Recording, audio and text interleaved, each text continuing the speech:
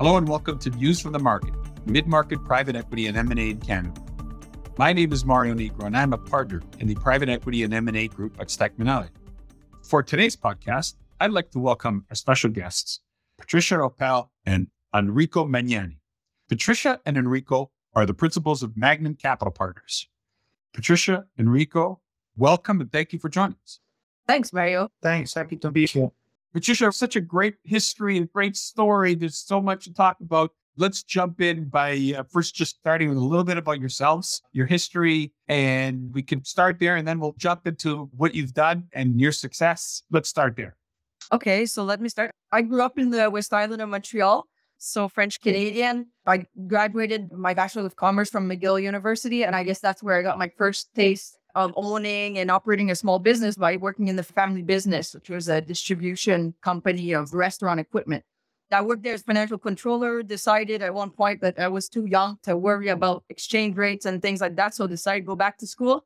That's the only way you could tell your parents you're quitting the family business is you tell them you go to an MBA and that passes over better. So did my MBA from 2009 to 2011 in Barcelona, business school, ESA Business School. Joined the Desjardins Group. After that, launching and operating financial institutions in the developing world. So got kind of another taste in entrepreneurship by launching small banks in fun places like East Africa, like Uganda, Tanzania, Rwanda, Zambia, and ultimately landed in Latin America, in Panama, where I worked for 2 years before deciding to really start this Magnum Capital Partners in 2015. I'll let Enrico kind of tell his story. Yeah, so as you can guess from my accent, I'm originally from Italy. I grew up in Italy. I studied physics. I have a master in physics, but then I decided to join McKinsey. And then it was like a great school. I did my MBA at TSA as well. That's where we met. And then after the MBA in 2011, I went back to McKinsey where I stayed until 2016.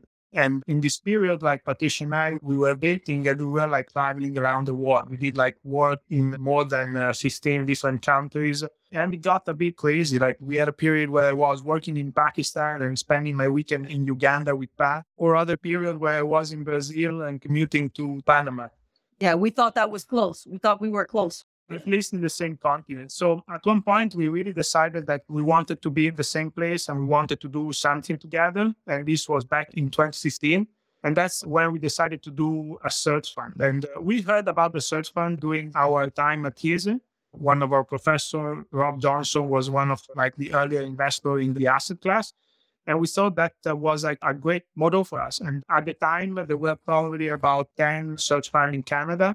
And it was like really niche, not something a bit more mainstream like now where we see like hundreds of search funds in Canada. So we started Magnum Capital in 2016 and we purchased our company in 2017, Scribendi, and we sold April 2023, almost 6 years after the purchasing.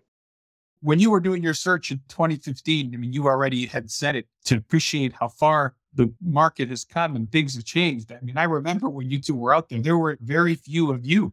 And I wanted to just get your perspective. I mean, at that time, I know it was even hard to get advisors to show you deals because people didn't know what search funds were. How did you find the ultimate deal that you closed on?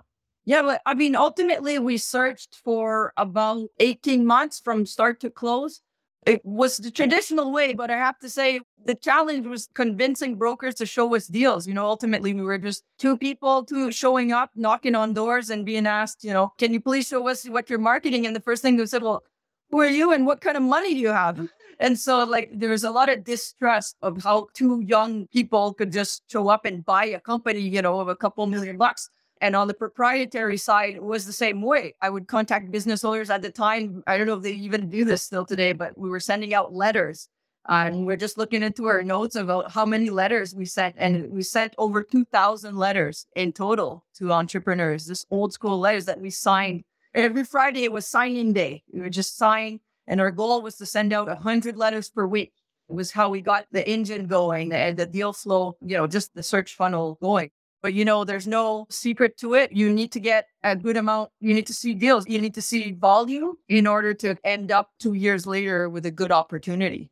Yeah, and we have seen like across time that we searched we build our own credibility. Like, so broker progressively send us more and more deal, and we have like more and more interaction with them. Probably now, considering that the search fund model is better known, is easier to the searchers to approach broker or to approach like sellers, or like they know how a search fund works. They know that people actually have the money to buy the business when they find a good business. So that's great for the community. And it's great to, we just lower a little bit the barrier for searchers to enter the space and acquire business. I think at times it was interesting to note as well, like we were the first kind of couple to do this, following this traditional search fund model recipe, if you will. So the first barrier before even we started to search was to raise the money, raise the search fund, I think. And I always remember the advice you gave us, Mario, when we reached out to you, said, okay, that's great. Just call everybody and commit to it and get on the road and show up and tell them that's what you're going to do and just get the commitments. Don't worry too much about the rest. Focus on one thing at a time. Start with that. Go to the US, go see the traditional guys, go get the money. And after that, you worry about the next step. And we really went step by step. But I think the first thing is the decision to commit. We quit our job. We decided we're going to do this. Once we decided we're going to do this, we both quit our job. We both moved back to Montreal. We actually got married. The fundraising, we joked, but was true, was our honeymoon. So we were going around on our honeymoon in the US, getting investor commitments. And then once that was done, we started searching, then we start the outreach. And it's just one step at a time. And if you do the right things and you combine that with a little bit of luck and a little bit of sense of timing, eventually you get there.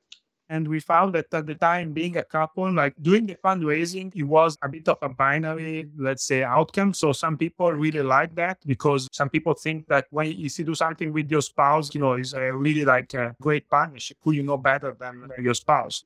Some other, we didn't like that, but that's understandable. And I think in the search fund model, the relationship between searcher and investors is really about like a partnership.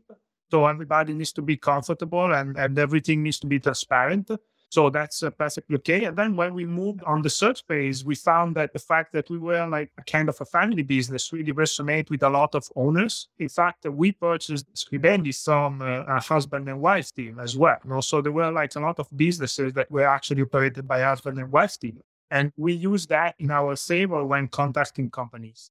And the Scribendi story is such a great story. Tell us a little bit about how you got that deal, a bit about the deal itself, the space, and the industry. It's a great story because, it was a big move, not only professionally for you, but personally. I'll let you tell the story because it was a small town Ontario. You moved to small town Ontario to make that deal happen. Tell us a little bit about Scribendi, the opportunity, how you got it, and we can talk a little bit about how you grew it over the years. So when we started the search, we really were interested in the language industry. Our goal was to acquire something in Quebec, quite frankly, because I speak French. I thought there might be more action in Ontario, but the Quebec market is a large market and we have like a certain advantage there. So that was our dream. And in Montreal, particularly, there's a lot of translation businesses. So that was kind of our initial mindset or initial target in terms of industry interests. And Scribendi actually made its way to our proprietary list on the week one of the search. Enrico was focusing more on the proprietary and I was doing more the broker outreach. And we're kind of doing a race, see who would close, who would get the deal first. But we never reached out to them on week one of the search. And then we looked at the database. And why is that? We said, do not contact, not translation, and too small. That was it. I kind of forgot about it until about a year later, the opportunity came around through the company's accountant. They were kind of marketing the deal. The M&A arm of the accounting firm was marketing the deal more officially. And we came across Scribendi for a second time. And at that time, the company was a little bit bigger as it had continued to grow. And we got the opportunity to look at the SIM and we got to appreciate its characteristics, mainly that it was a tech-enabled business. It wasn't translation, but it was document editing, which was something we didn't even know was a thing, was an industry. It was basically editing documents and formatting them for publication. You can think about it as like an Uber, but for people who are looking with help with polishing their English. So found it through there. The only problem was that I'd have to put aside my dream of finding a business in Quebec because this business was located in southwestern Ontario, a little place called Chatham, and had a conversation about that. But ultimately, I guess one of the advantages of searching as a couple, as a team, is that none of us had to quit their job to follow the other. If we said yes, we just packed up and moved, right? So that was part of the deal. We knew we might have to move and we thought to go for it. We just liked the opportunity so much.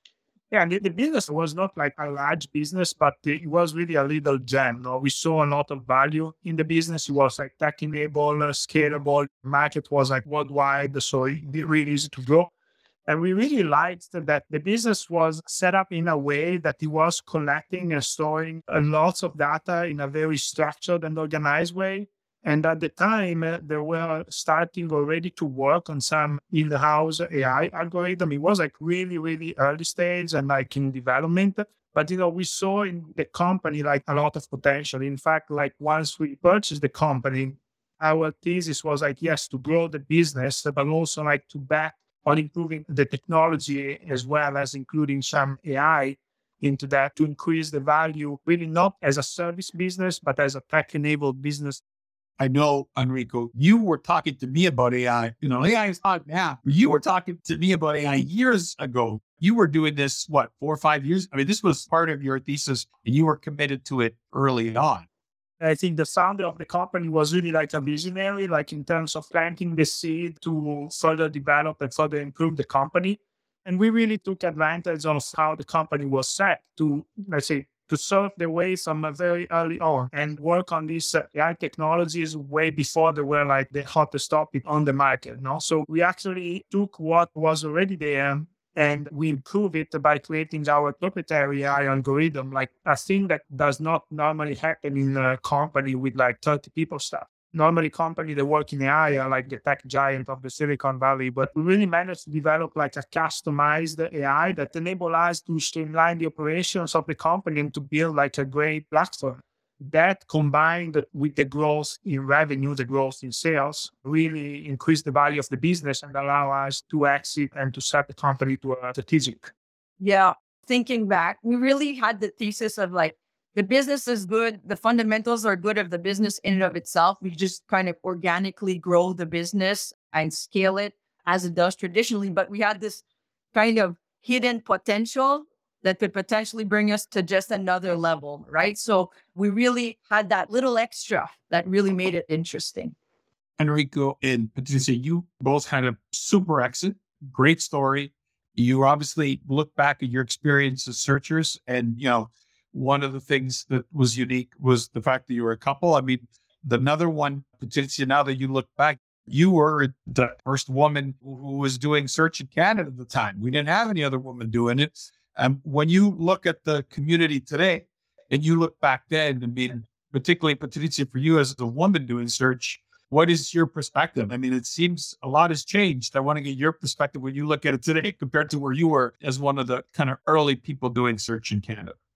Yeah, I think that at the time, perhaps naively, like that just wasn't in my mind. Like I didn't know I was this first woman. Like I just wanted to be an entrepreneur and buy a business. And I heard about the search fund model and I know it had been done before in the US and starting in Canada. So the, women thing wasn't really on my mind. But what really was more about like, okay, Enrico and I are different enough. And so like whoever we appeal to when we talk to business owners, like we would take the lead in that. And we just saw an advantage. So I'm a girl, he's a guy. People like to talk to women more. Well, I'll take the lead. If people connect more with Enrico, then, Enrico take the lead. And we saw that as an advantage this way.